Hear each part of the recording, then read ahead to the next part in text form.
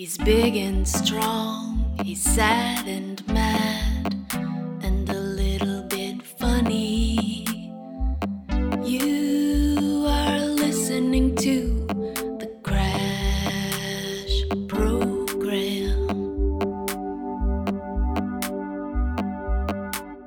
Hello, Crashberry here.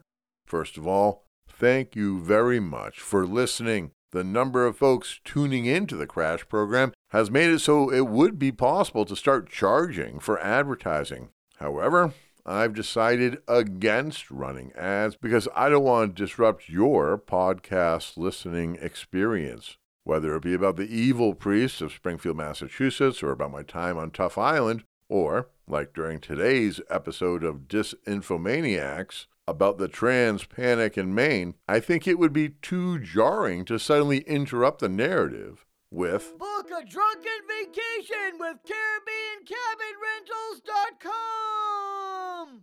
So instead, I'm relying on you, the listener, to support journalism and stories that go places others won't. Join our community at patreon.com, where your financial support means early access, free books, and occasional bonus content. So go to patreon.com/crash_berry or crashberry.com for all the details. Also, please rate and review wherever you get your podcasts. Now, on with the show. Disinfomaniacs is a podcast about the liars, the grifters, and the fascist charlatans intent on destroying democracy. We will be reporting on how their propaganda trickles down to negatively impact local communities. We are here to expose, debunk, and pre-bunk the Disinfomaniacs. Welcome to episode 7 of Disinfomaniacs. It's called Trans Panic in Maine, Part 2. I'm Crashberry, and I'm here with historian and journalist Andy O'Brien. Hello, everybody. Our fellow Chud Hunter, Nathan Bernard, is away on an undercover assignment, but he will return soon. All right, before we get going today, we have a content warning for you. There's a lot of sex talk by chuds in this episode, so this episode is not safe for work or for around children. And in this episode, because some of the content, as you're going to hear, is pretty damn sketchy, we've actually tried something new. We've trained an AI robot to clone the voice of one of the people we'll be discussing. So this robot will read this guy's blog post, but in a voice very similar to the guy. Don't worry, anytime we use the AI voice, we'll let you know beforehand. And this is a second episode in a series of shows. If you haven't listened to part 1, go back, listen, we'll wait for you. Andy, you're running the series that we're calling Trans Panic in Maine. So please, before we get started, give us a brief, and I mean brief, recap of what we talked about last time. So last time we talked about this cast of characters who are waging a war on public schools, teachers, and school boards over this trans panic that's happening. People like Shawn McBreairty and other conservative activists are trying to get books banned that contain LGBTQ content and harassing teachers and accusing them with no evidence of being sexual perverts and pedophiles and groomers.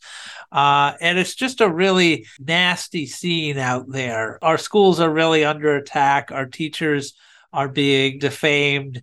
And so we're going to talk about some of those other characters today who are involved in that. Again, if you haven't listened, you got to go back because there's some crazy tape in that last episode. So today we're going to be talking about McBreairty's hench people. Yeah. So Shawn McBreairty has a lawyer named Mark Rendoza who's handled his cases in Hamden and Herman.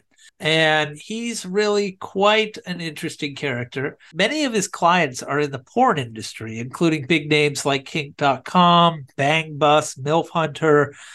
He's also known as the attorney of the trolls. Whoa. You're telling me that McBreairty's lawyer represents or has represented Kink.com, Yeah. Bang Bus, and MILF Hunter. Yeah. Okay. He's kind of like a copyright enforcer for these porn companies, and we'll get more into it. It gets much worse than that. There's nothing wrong with representing porn companies, I guess. I'm not saying that. I'm just saying, McBreairty's hanging out with a porn lawyer. That's all. Oh, yeah. Mendoza has represented a cast of the nation's most awful people, including Alex Jones, rape apologist Weird Mike Cernovich, neo-Nazi Andrew Anglin, who has the site The Daily Stormer, a neo-Nazi website. Terrible, man. Terrible, terrible. Yeah, and in the case where he represented Andrew Anglin, Anglin was ordered to pay $14 million judgment for orchestrating an anti-Semitic harassment campaign against a woman from Montana and her family between 2016 and 2017. Really, really ugly stuff. He's such a scumbucket. He is a total awful, awful person. And he's on the lam. He is. Last year, a judge ordered his arrest for failure to respond to that. Mendoza has also been investigated or disciplined for misconduct in 4 states, most of the states where he has a license to practice law. A judge even rejected Mendoza's application to be a lawyer in the Sandy Hook defamation suit against Alex Jones due to serious misconduct. And Jones fired him as his lawyer after that. So that kind of shows you what kind of person he is. As the Huffington Post reported, the judge rejected Mendoza because he once pled guilty to ethical violations for soliciting a bribe from the file sharing company he was suing on behalf of a porn company. And so the Nevada bar let him go with a slap on the wrist, 12-month state suspension and 18-month probation. So he was soliciting a bribe from the person you're suing is pretty low. I mean, I'm surprised he still has a license. Even for a lawyer, that's low. Mendoza has ironically advocated for legalizing possession of child sexual abuse content known as child porn. It's child sexual abuse content. It is. If I ever see what I call the CP word again, I see it in Maine's mainstream newspapers and television reporting. It is child sexual abuse content. We don't use those other words. No. I'm not criticizing you. I'm saying no. In general, that's the worst. Yeah, we're trying to get rid of other, like underage prostitute. Right. It's like, I'm sorry, you're not able to make that decision as a minor. You're being abused. And in a post on the website Popat in January 2017, Mendoza advocates for revisiting 2 Supreme Court decisions, New York versus Ferber, which held that states could ban the sale of child sexual abuse imagery, and Osborne versus Ohio, which made possession of child sexual abuse illegal. As he writes on Popat, I think that it's time for us to rethink Ferber or at least Osborne. In doing that, yes, we might make it legal for some creep to have a shoebox full of child porn images, but that is a small price to pay to exorcise the infection we have been carrying around since 1982. He's describing the illegality of distributing, selling, and possessing child porn as an infection. The actual law gets. And again, child porn is his words. We're not using that. Yes. Okay. Yeah, it's child sexual abuse. So that is in Popat. I don't even know what Popat is. I don't want to know. He obviously is a whack job. Okay. What else? Well, I just like this last thing he said in that article was, I get it. Nobody wants to be the one to say, hey, maybe child porn ought to be legal. I expect to have this very post used against me in the future. Like right now. Okay, you scumbucket. Oh, my God. Mendoza has also been an outspoken defender of Philip Greaves. Have you ever heard of this guy? No. He's a suspected pedophile, and one of the reasons is he's an author of a book titled The Pedophile's Guide to Love and Pleasure. In a December 2010 post, he accused the Florida sheriff who arrested Greaves, this is Mendoza, accused the Florida sheriff who arrested Greaves on charges of obscenity as running a little caliphate of inbred methistan. Greaves ended up pleading no contest and served 2 years probation. So McBreairty, who is constantly railing about supposed child sexual abuse imagery in schools, not true, is actually employing an advocate for legalization of child sex abuse imagery. McBreairty always is raising money off his legal problems. He does the give, send, go thing where Dr. Christiane Northrup gave him $300, where John Linehan, the fascist movie theater owner from Ellsworth, gave him $1,000. So they're both big save the children type people, and yet they're giving money through McBreairty to this lawyer who is a train wreck. I have a picture of him. Have you looked at this Mendoza character on here? Oh, okay. Yep, I see that. Yeah. He's kind of creepy on the internet as well. You know, I saw one tweet where this guy was saying, the men peak when their 38 thing is such a huge cope. It isn't even funny. The average 25-year-old guy could easily get a girlfriend aged 18 to 25. The average 38-year-old guy is completely invisible to girls aged 18 to 25. And Mark Mendoza's like, yeah, but once you hit your mid-40s, there's a whole bunch of girls in their 20s who actually have a fetish for guys your age. I don't want to make fun of someone for their looks, because that's something we try not to make fun of people for things they can't control, but this guy totally looks like a creep. Is he still McBreairty's lawyer? As far as I know, but last winter he was diagnosed with throat cancer and has just finished treatment. Sounds like it was a really rough ordeal for him, as cancer treatment is. So, you know, we'll see if he's well enough to defend Shawn McBee. Well, I don't think he was ever well enough. Yeah. All right, so that's his lawyer. Yikes. You know what's interesting is that, like, Maine is one of the least religious states in the U.S., but right-wing fundamentalist Christians just dominate the Maine GOP at every level. Last year at the Maine Republican Party convention, Shawn McBreairty proposed and successfully passed a Don't Say Gay resolution to ban critical race theory and sex education in schools and limit what school staff can say about gender and sexuality. You know, this is part of the Republican Party platform now. This is not fringe stuff. This is the mainstream of the Republican Party, essentially just wants trans people to disappear by making it as difficult as possible for them to live in Maine. Ugh. Ironically, McBreairty and Maine First Project, which is the organization he works for. Larry Lockman's organization. Yes, Larry Lockman's group. Have actually promoted a child sex offender whose transphobic positions they agree on. So again, another pedophile adjacent person, a literal pedophile. This is when we're going to start in a couple minutes using the AI robot. This is where we had to clone the guy's voice because we can't read this guy's stuff. You just don't want to read it. It's awful. But we need the listener to hear it, and it's blog posts. So you're going to hear a lot of this fella named David Arthur Kendall. Tell us about him, Andy. Maine First Project and McBreairty have frequently promoted David Arthur Kendall, who is a convicted child sex offender and a lifetime registrant on the sex offender registry.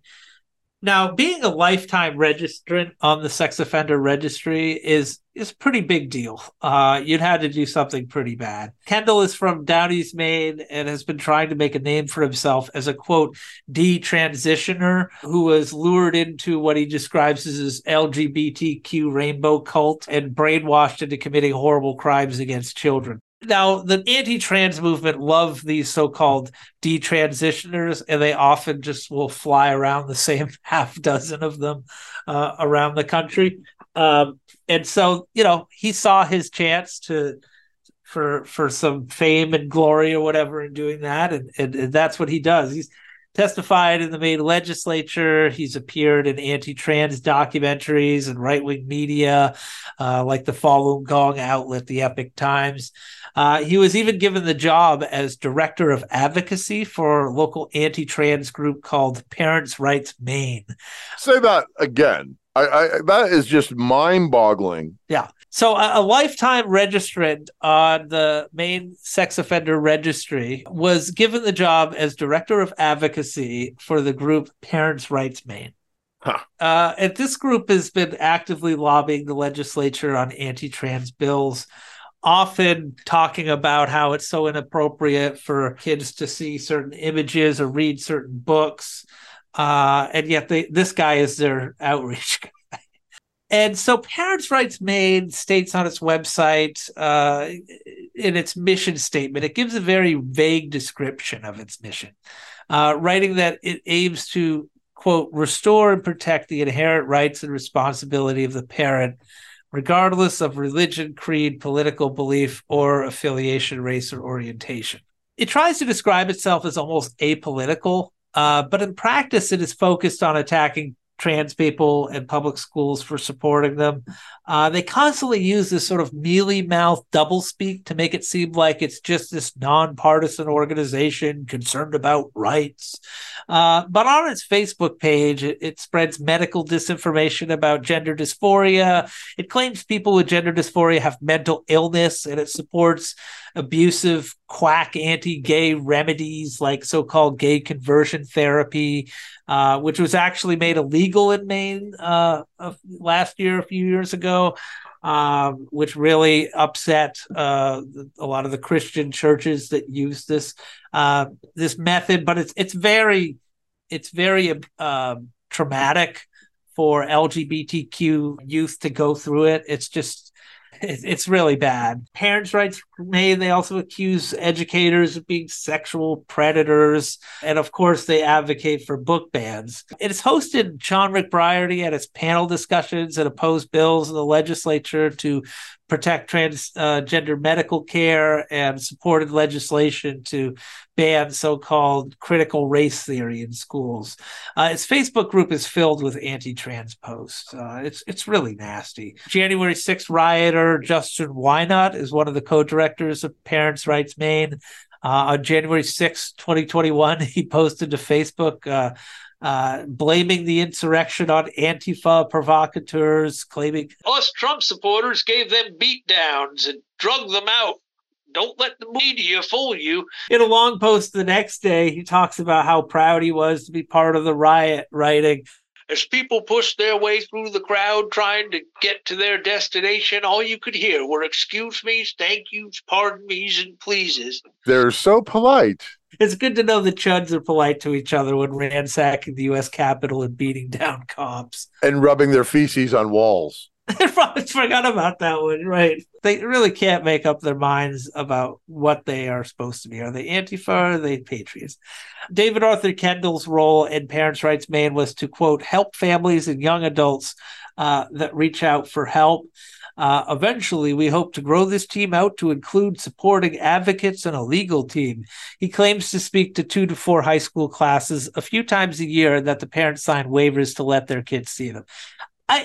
I question some of this. Can you imagine like sending home a permission slip from a school and like, oh yeah, a convicted child sex offender is going to be addressing our class about trans people? Like, well, I'm pretty sure they don't put that in the brochure, right? Or the waivers. It might be like a church group. I can't imagine him being let into public schools. At least I hope not. Not a chance. Yeah. You met the guy, right? You met David Arthur Kendall. I met him at a tiny anti-LGBTQ demonstration in Augusta in May. He was hanging out with Shawn McBreairty, of course. I asked him about his history of sexual abuse, which, of course, he blames on trans people.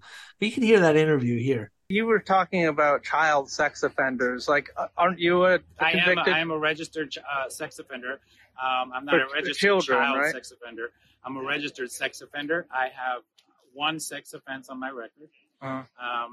And it's pretty much a long story. You can go on my website. There's a whole blog about it. And you can pretty much see, how I break it down. But this is what child sex trafficking victims end up doing. They become agents of their sex traffickers. And it's really important that we understand that, because this is why we have all of the educators that are in position and social workers that are in position right now within the education system. They've been groomed to groom. They've been groomed for these positions. And so they are also victims of this cult. So this guy says not a child sex offender.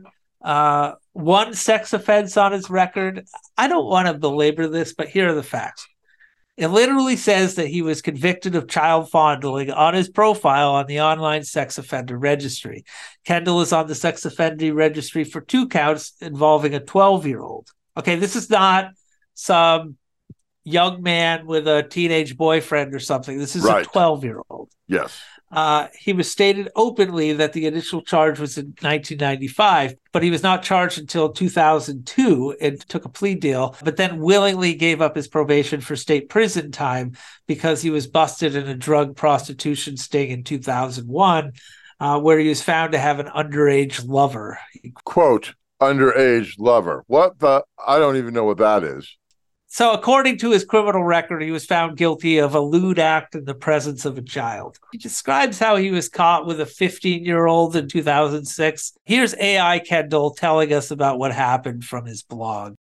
I was arrested on a probation violation for drugs, prostitution, and robbing a gas station. I was also charged with failure to register at the time as well. During the sting operation, it was discovered that my boyfriend, who was caught with me in our hotel room, was 15 years old. This did not look good for me as a convicted sex offender, and I was given the option of another charge or cash in my probation for state prison time. I chose the latter. I chose to have no probation in place of prison time. Again, that was the AI Kendall reading his blog entry, and it stumbled once there when he says, I was given the option of another charge or to cash in my probation for state prison time. That's just jibber jabber, right? Like, this is his own revisionist version of what happened. Yeah. It's not at all what happened. So we have to keep on saying that. Yeah, he constantly lies. Yeah, he's a pathological liar. Yeah, absolutely. I wouldn't believe much of what he says, but some of this stuff is recorded in documents and court records and things. Kendall has repeatedly told various audiences that he had full-blown AIDS and that he intentionally gave it to a 15-year-old. He has told this story multiple times to numerous audiences in various interviews and appearances.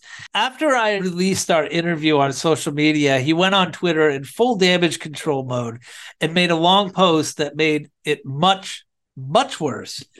Here's AI Kendall reading his progenitor's tweets about his victim.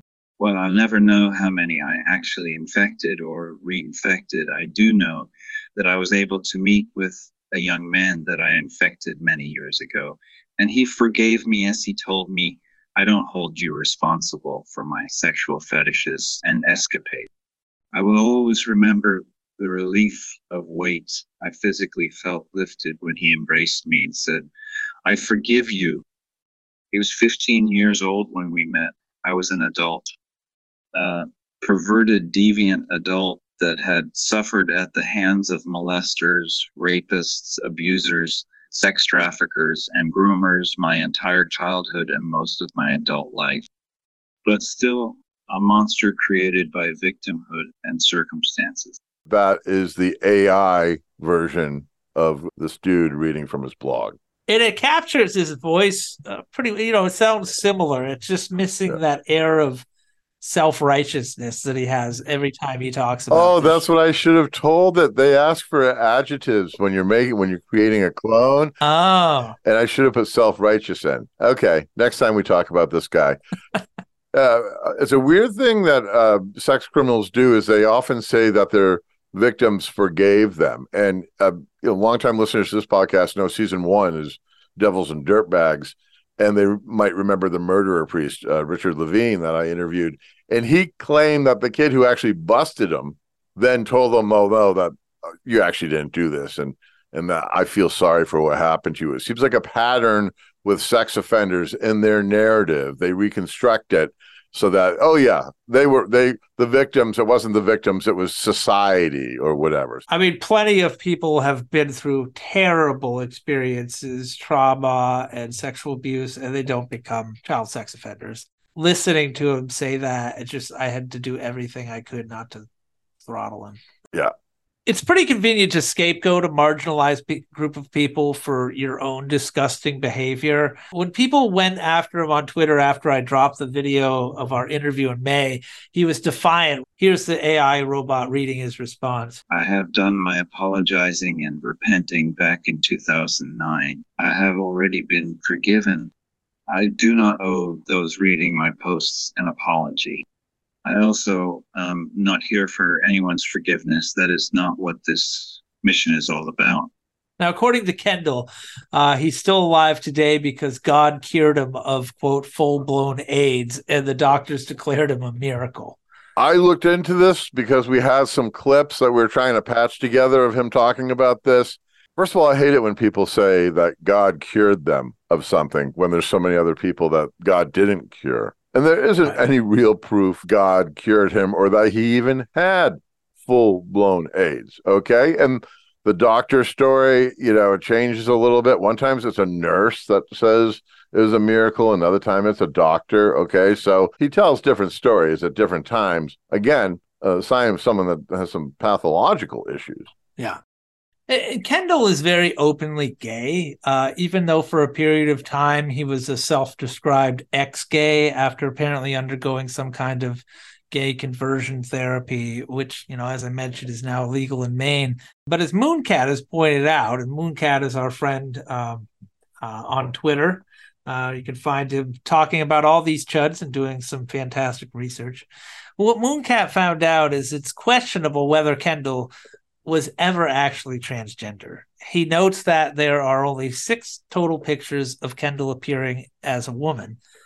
He presents as a man in his prison intake photo in 1998, and it's just from this one period of time where he has pictures of him presenting as a woman. He's such an unreliable narrator, right? Who knows what's true and what isn't? Kendall is part of this tiny anti-trans, quote, LGB movement of right-wing gays and lesbians who are trying to erase and exclude queer, trans, and non-binary folks. I think there's a very small group, but they're very loud, and they get a platform because anti-trans people are always looking for, gay and lesbian folks to throw trans and non-binary queer people under the bus. One of these people happens to be Parents' Rights co-director Nicole Hart, a self-described lesbian who claims she came from an abusive background and once suffered from gender dysphoria. Time out. I hate to interrupt, but I think I have some breaking news here, okay? Nicole Hart has founded the Maine chapter of Moms for Liberty. Just started this week. This is breaking news. You're not going to hear it anywhere else. You know that, right? That this person started Moms for Liberty. She is the co-director of Parents' Rights Maine and now the founder of the Maine chapter of Moms for Liberty. If you don't know Moms for Liberty, listener, oh boy. Yeah. It's an AstroTurf moms' rights group, and that's in quotes. Very active, and they're very, very, very smooth. They're electing people into school boards across the country.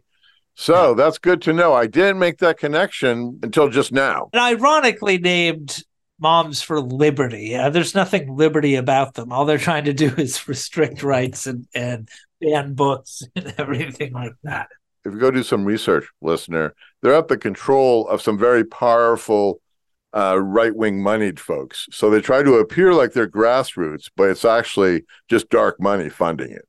The thing is like all these groups, it's the same people being members of it. They just sort of cross-pollinate and like, here's another group. And so they can all sort of, oh, look, we're a coalition.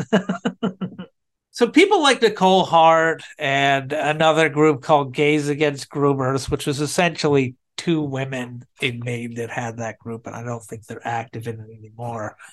But they're essentially allying with the same people who want to shove them all back in the closet and make same-sex marriage illegal and all that kind of stuff. They epitomize the sort of the quote leopards eating faces party meme. You may have seen on Twitter and places. I never thought the leopards would eat my face when I joined the leopards eating faces party.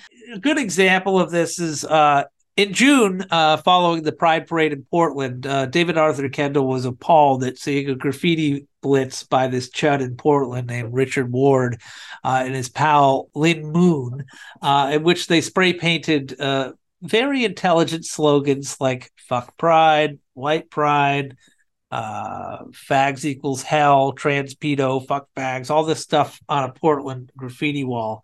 As Kendall wrote on Twitter in response, here's a robot reading his tweets. I absolutely do not promote violence of any kind. I don't care what the person claims to stand for. If they think this is okay, then they are just as depraved as those they are standing against. This is disgusting, and so is anyone that promotes or encourages it. Sadly, even the gay men and women who are trying to stand against the LGBT trans queer rainbow cult with those who believe we're going to burn in hell are getting tired of the push for violence and the foul choices being put forth. Nobody can stand against this cult like gay men and women can. If you all lose us, then you will lose this battle. And many of us are getting tired of your stupidity and ignorance. Enough said. Enough said. Now, this was filled with capital letter, all caps, and exclamation points. Yeah, lots of unique punctuation. It just seemed to me like the robot was even getting tired of reading that towards the end. It's like the robot was like losing its will to do this voice because it's so lame. Richard Ward did that graffiti, and he does it a lot. He just did it again last week in Portland, where I saw a post of his on Facebook where he does that, and he feels he can graffiti, right? Because that's his right. But it's not like artistic at all. It's just like poor handwriting scribble. Yeah. Apparently, Kendall did not like that at all. But the people he's saying, that are pushing for violence and all this other stuff, well, he is united with them. He works with them all the time. Yeah. But, the oppressed allying with the oppressors is not a new phenomenon. Right. And it never turns out well. I always draw comparisons to the Association of German National Jews, known as Jews for Hitler, which was an organization of Jewish fascists that pushed for total Jewish assimilation, the self-eradication of Jewish identity, and the expulsion from Germany of Jewish immigrants from Eastern Europe in the 1920s and 30s when the Nazis came to power. They organized against the international boycott of German products and issued a manifesto stating that Jews were being fairly treated in Germany. And in 1934, the association made the following statement. Do you want to read that? We have always held the well-being of the German people and the fatherland to which we feel inextricably linked above our own well-being. Thus, we greeted the results of January 1933 when Hitler became chancellor, even though it has brought hardship for us personally. Now, of course, the Nazis had no interest in promoting Jewish assimilation. They wanted to exterminate all the Jews. That was well known. Eventually, the Association of German National Jews was declared illegal and dissolved in 1935. Its founder, Max Naumann, was arrested by the Gestapo and sent to a concentration camp. There's past precedent for this kind of stuff, but there's nothing right-wing zealots love more than allies like an anti-Black African-American or an anti-trans gay person. Fundamentalist Christians also love a redemption story of someone who committed horrible acts and then found Jesus, especially if they use their story to attack their opponents. When someone asked Shawn McBreairty about why he was promoting a pedophile on Twitter, he answered, "Hold on. We trained an AI robot based upon Shawn McBreairty's voice. Christians learn from horrible examples of the past. Listen to yourself. Until then, pound sand." But generally, people have responded to Kendall's behavior with anger and revulsion. After trans exclusionary radical feminists known as TERFs learned that a guy who bragged about infecting children with HIV was in the anti-trans documentary Affirmation Generation, all hell broke loose. According to Ben Shapiro's Daily Wire, The film was created by self-described lifelong West Coast liberal Democrats and features 6D transitioners who regret their procedures. So finally, one of the filmmakers, Vera Lindner, announced that in May that they had removed David's appearance in the film, writing that, quote, recent information was not available at the time the producers reviewed the background report and cleared him for participation. I don't buy that at all. I mean, I ran a background check on him, and it's obvious the problems with him. So, I mean, there's an article online. But even a background check would show that. Even the cheap ones show you if they're a sex offender. Yeah.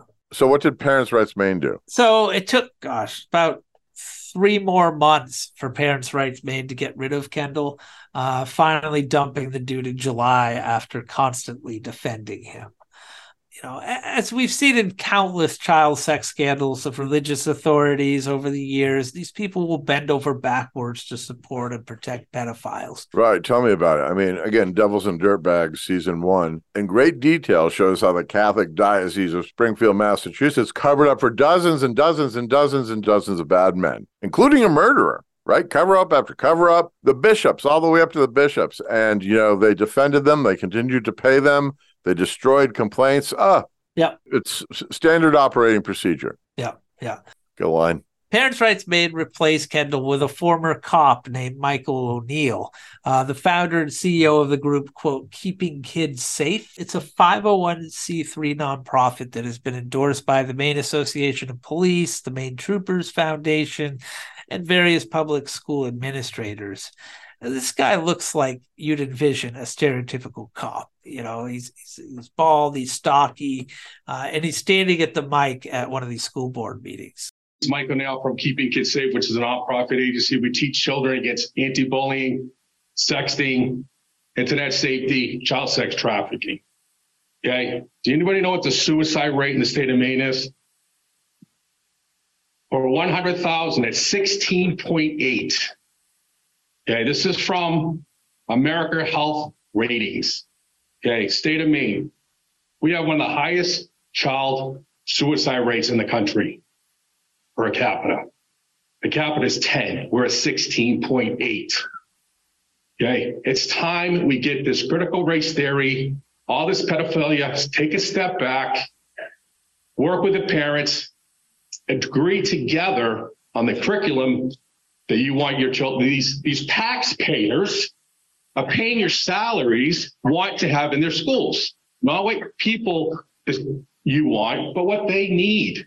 These children are going home arguing with, matter of fact, I had a friend last night whose daughter goes to Wyndham. They're arguing because of this, okay? She's at the point where she's so upset, she's like, I want to end it. This is ridiculous. She is 12 years old. She does not need to be going home fighting with their parents over what you guys are teaching. It's wrong, okay? These poor parents have a voice, and they need a voice. Okay, they're the taxpayers of this town. We got to work together to save our children. We have a highest rate of suicide. This is uncalled for. One is too many. Okay, and I teach kids and parents about everything about how to protect their children from grooming, from sex trafficking, from everything. I never thought I'd be up here talking to a school board about protecting our children. Enough is enough. Please take a step back, look at your curriculum, work with these parents together to save our children. They deserve it. They are innocent.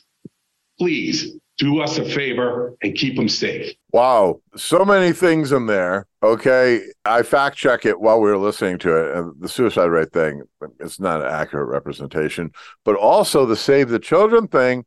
As you and I both know, that's the battle cry of the QAnon movement. Oh, yeah.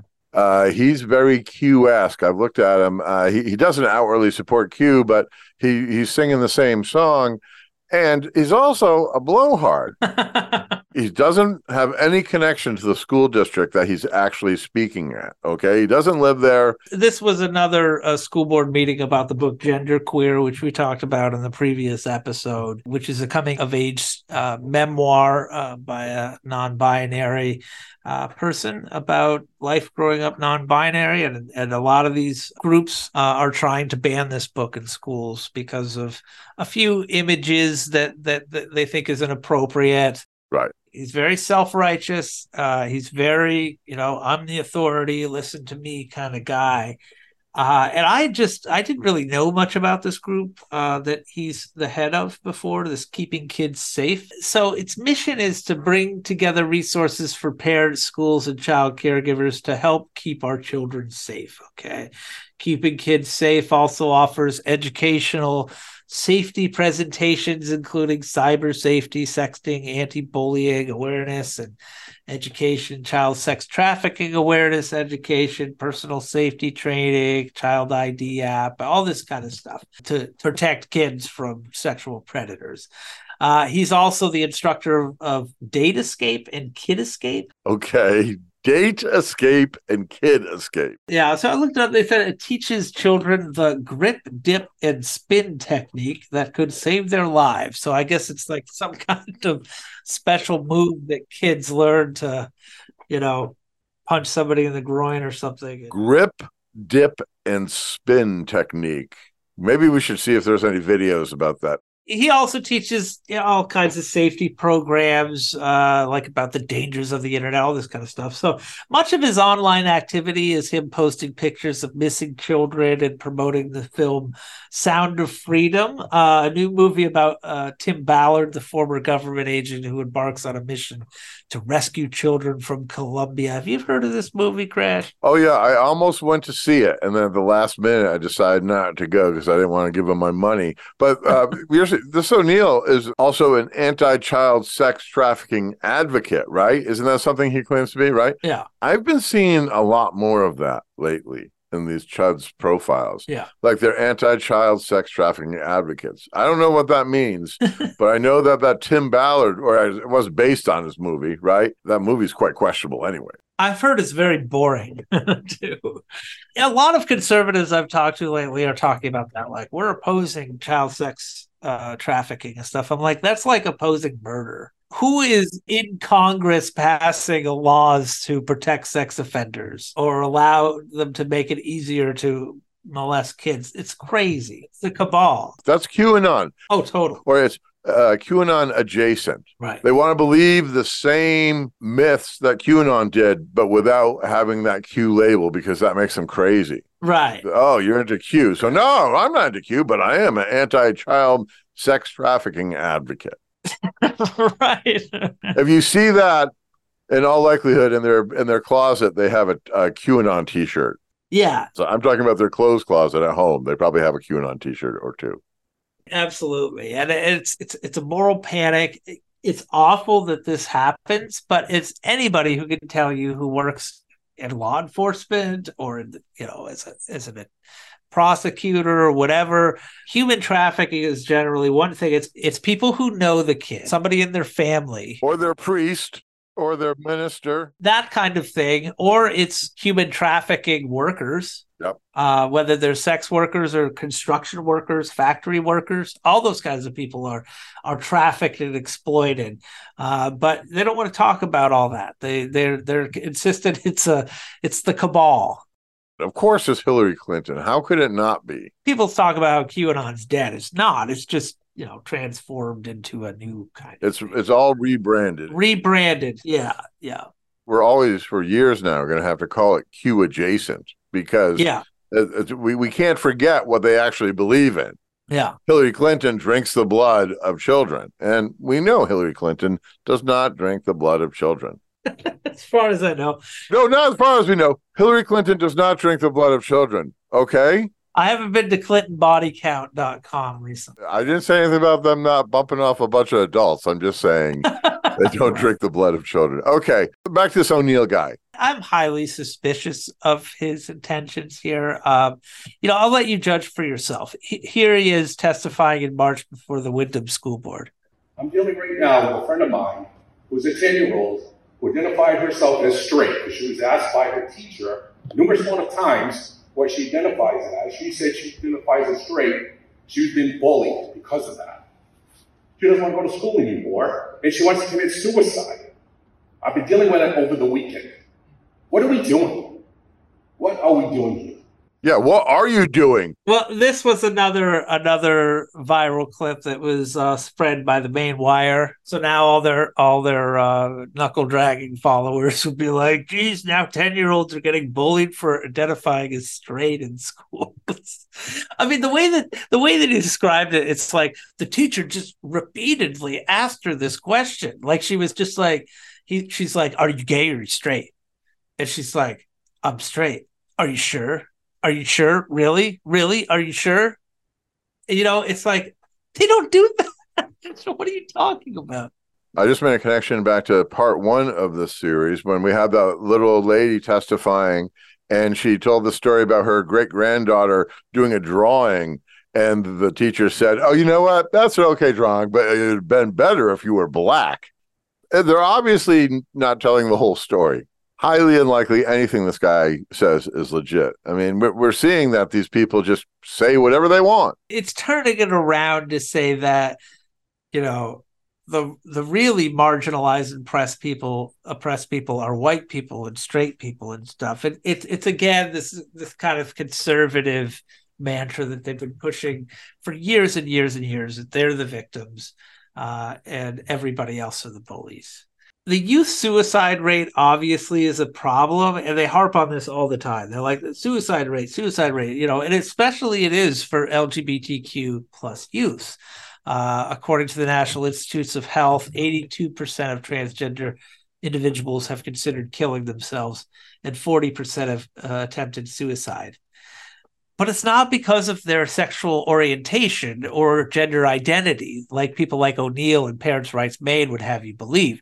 It's because of how they are treated and stigmatized by people like Michael O'Neill and Parents' Rights Maine. That's really it. It's because they're harassed. Yeah. And I know of a case in Portland that is heartbreaking that I can't go into, but it's just they're harassed to death. Yeah, exactly. That's what's happening. You can talk to therapists about the kind of cases they're seeing. But the fact is that these people, if they're accepted by their parents, if they're just like, yeah, you know, I'll say the right pronouns, I'll just, you know, you're my daughter now, they're fine. You know, they can grow up fine. It's not harming them. They'll talk about, oh, they're having all these horrible surgeries. No, they're not. When they're young, they're kids. It's ridiculous. They are somebody else inside. It would be like me constantly misgendering you as a she. Like, nobody wants that. Right. You know, and they don't want to be misgendered either. And so I just can't believe they let this guy into schools. Schools are supposed to be centers for equity and treating everybody fairly. And that's why schools are under fire right now, is because schools are trying to honor that commitment to equity by treating people fairly and by calling people by their proper genders. And they'll scream and moan about how they're not telling their parents that they're telling them that. Well, the reason why they're not telling their parents is because the parents often are part of the problem. They're the ones who are bullying these kids. Right. And we know of real cases like that in Maine. It's heartbreaking.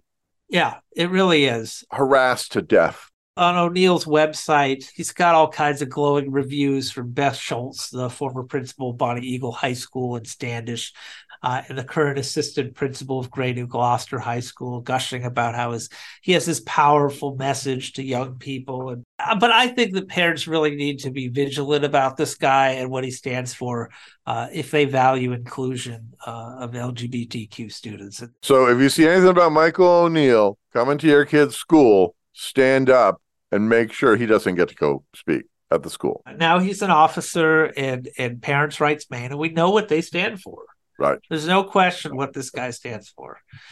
O'Neill has tried to play both sides when confronted by people on social media. One commenter actually asked on the Maine Wire video on Facebook back in March, where was this guy when a number of LGBTQIA kids were contemplating suicide? Why now does he show up at this forum?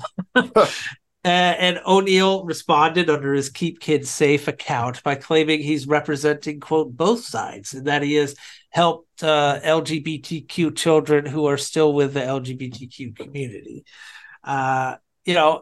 In that comment thread, he claimed that he was only opposed to the graphic sexual content of books like Genderqueer. So in that comment thread, he claimed that he is only opposed to the, quote, graphic sexual content of books like Genderqueer. Doesn't matter if it's two girls, boys, or boy and a girl. No books that have sexual explicit material illustrations should be in our schools. I wanted to mention it before, but a lot of these chuds think that graphic novels mean that they're like graphic novels, like sexually graphic novels or whatever. They don't understand that they're like comic books. It's a graphic novel. I don't want my kid reading a graphic novel. I hadn't thought of that. I've seen it in my travels there where they're like, oh, that graphic novel's disgusting. It's like, do you even know what a graphic novel? Okay.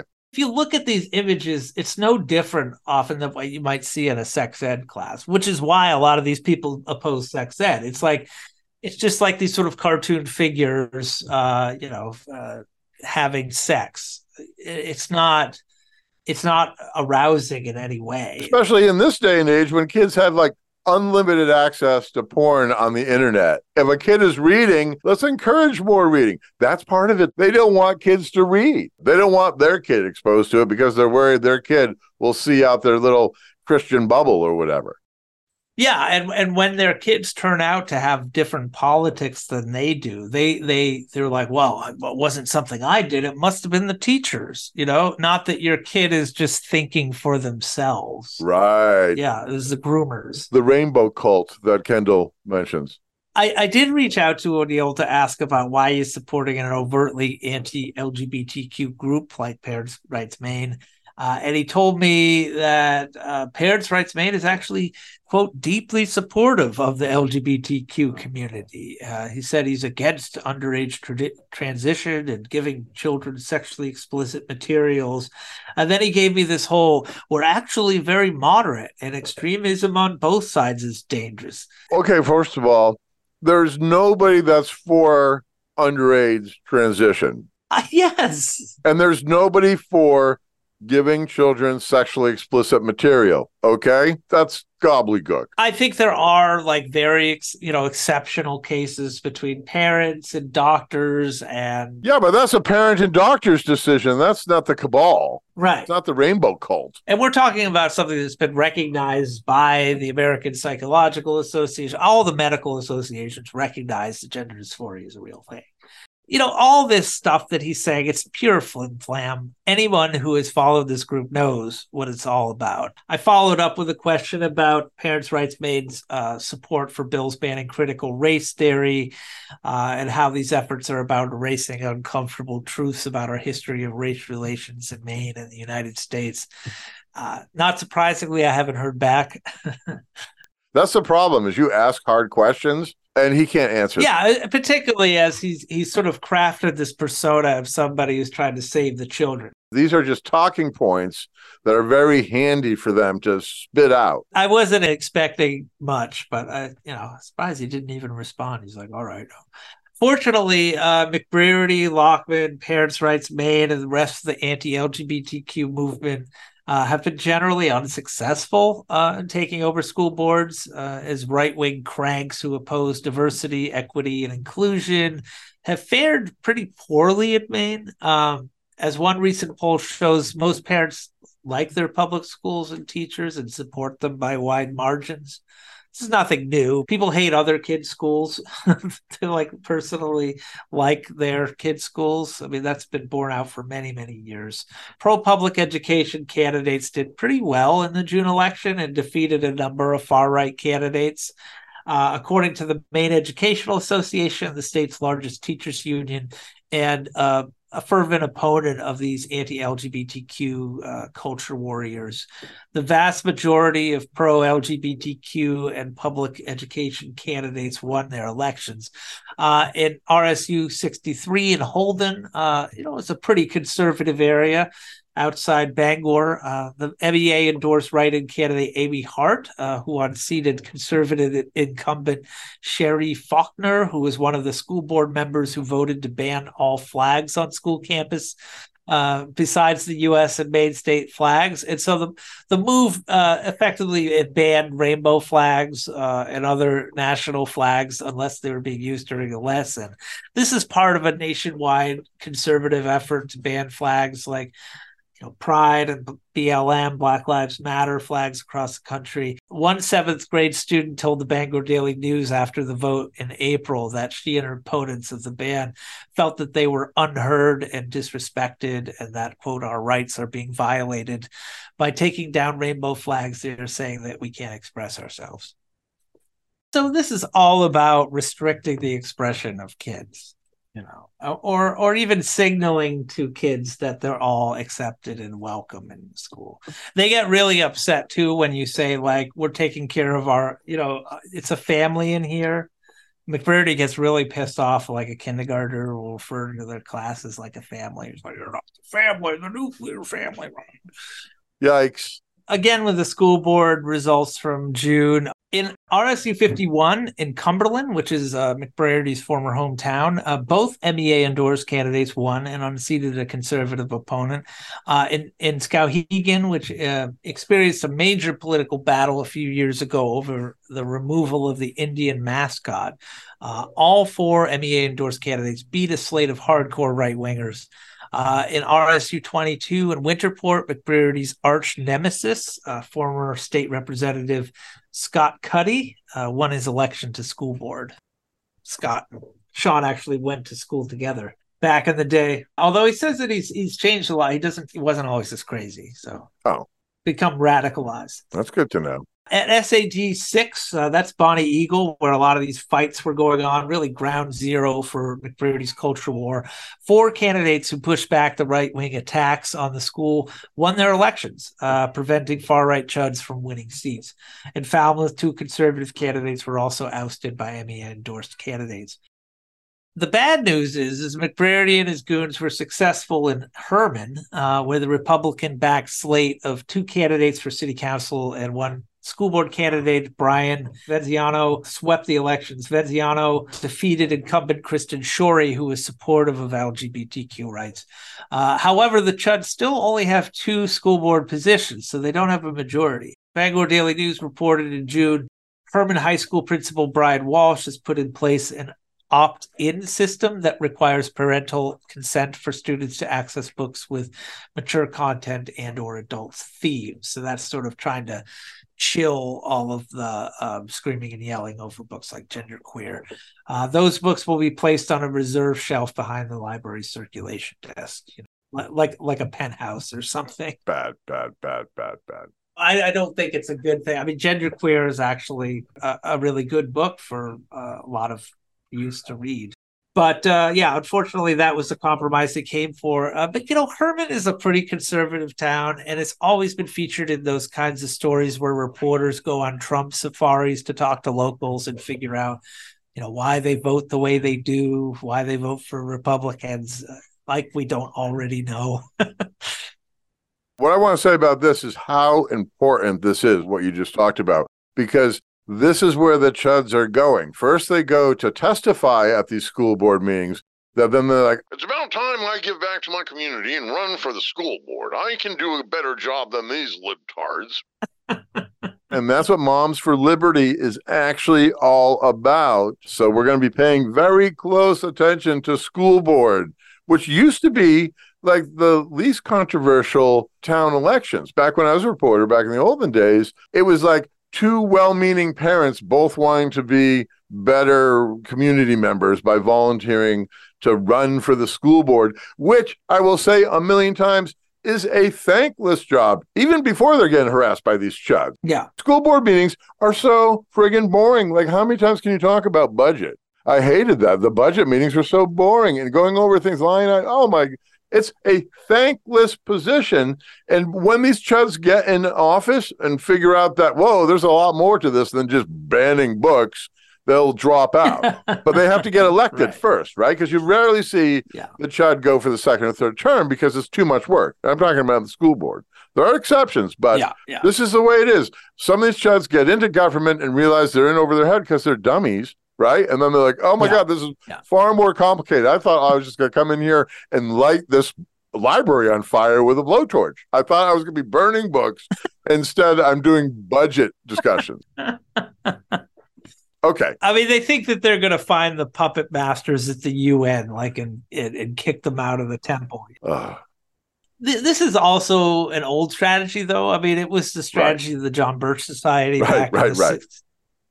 They would run people for school board because that's where you could build up, the power and the candidates to run for higher office. Right. And school boards have always been sort of a front in the culture wars. Obviously, prayer in school was a huge one back in the day. I'm sure you remember that one. Yes, it's always been there, but it's so amplified because of the internet. Sure.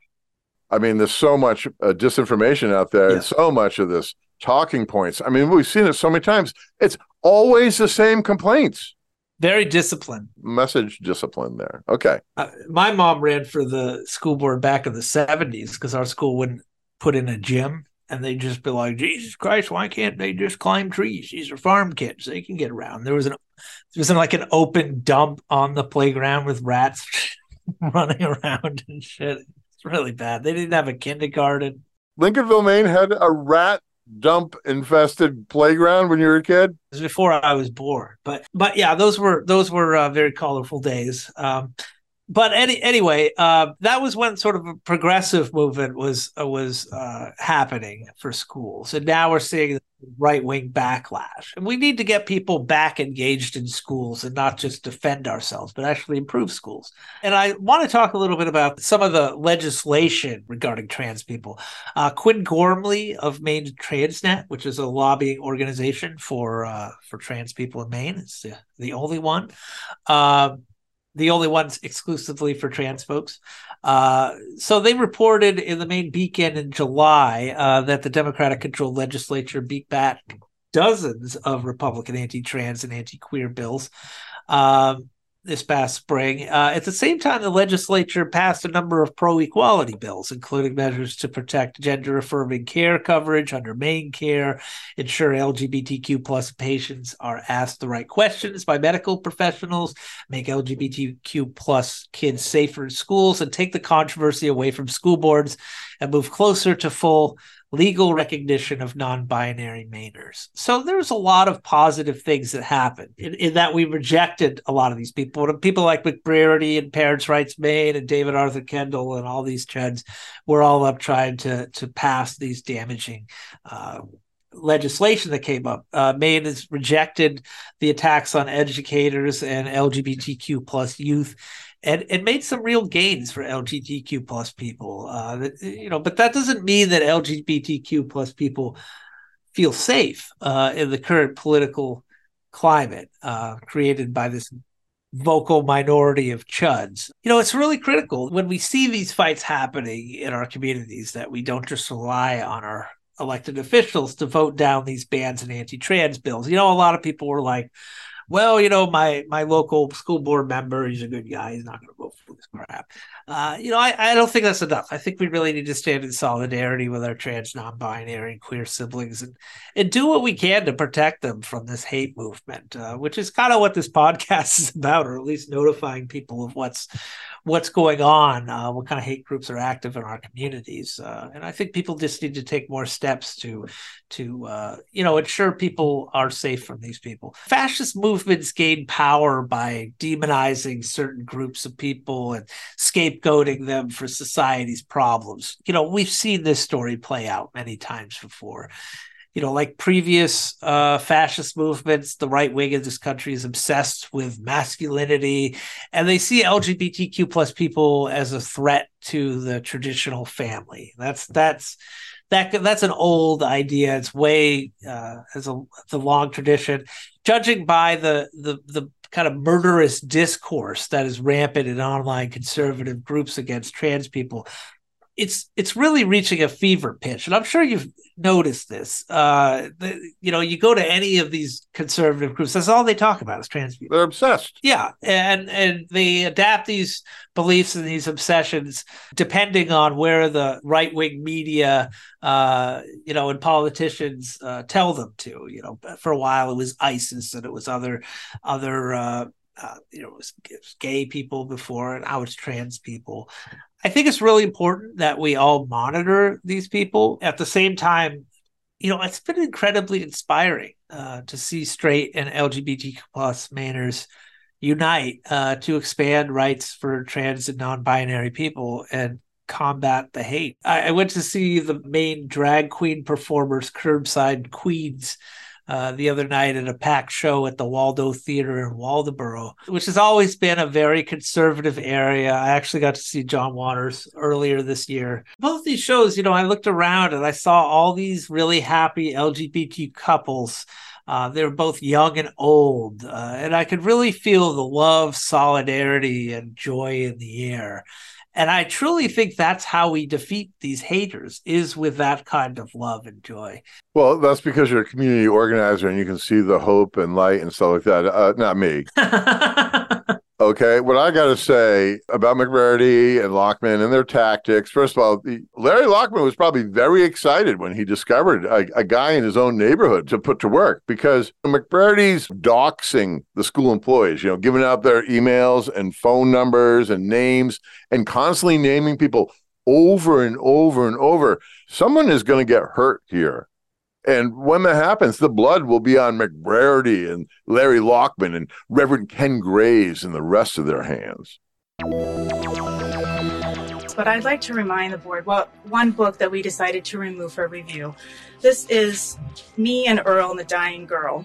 And I apologize for this in advance to any minors here. Are you going to eat pussy? Yeah, Earl, I'm going to eat your pussy. Yeah? Hey, do you even know how to eat pussy? Not really. Papa Gaines never sat you down, said, son, one day you're going to have to eat the pussy? No, but he did teach me how to eat a butthole. God bless that man. Yep, I would teach you some pussy eating technique, but it's a little complicated. Son, I don't have time for that. I got like 20 pussies over here that I need to eat. Is that right? I'm on a pussy deadline. You've got 20 vaginas all lined up in a row. Aw, what the hell? What the hell? No one's talking about vaginas. Greg, what the hell is wrong with you, man? That's nasty. I'm talking about pussy. I got a little honey mustard over here, a little Heinz 57, and a whole lot of pussy. In the middle school, guys. In the middle school. And for people to think this is appropriate is disgusting to me. I could even get irreversible damage in the high school, and we've got all this crap in our middle school and high school. Something is really wrong here. Abby. As a student who sits in a classroom at Bonnigal High School every single day, I just want to say that I don't worry about books. I worry about the possibility of a school shooting. I feel like that is a bigger problem than banning books right now.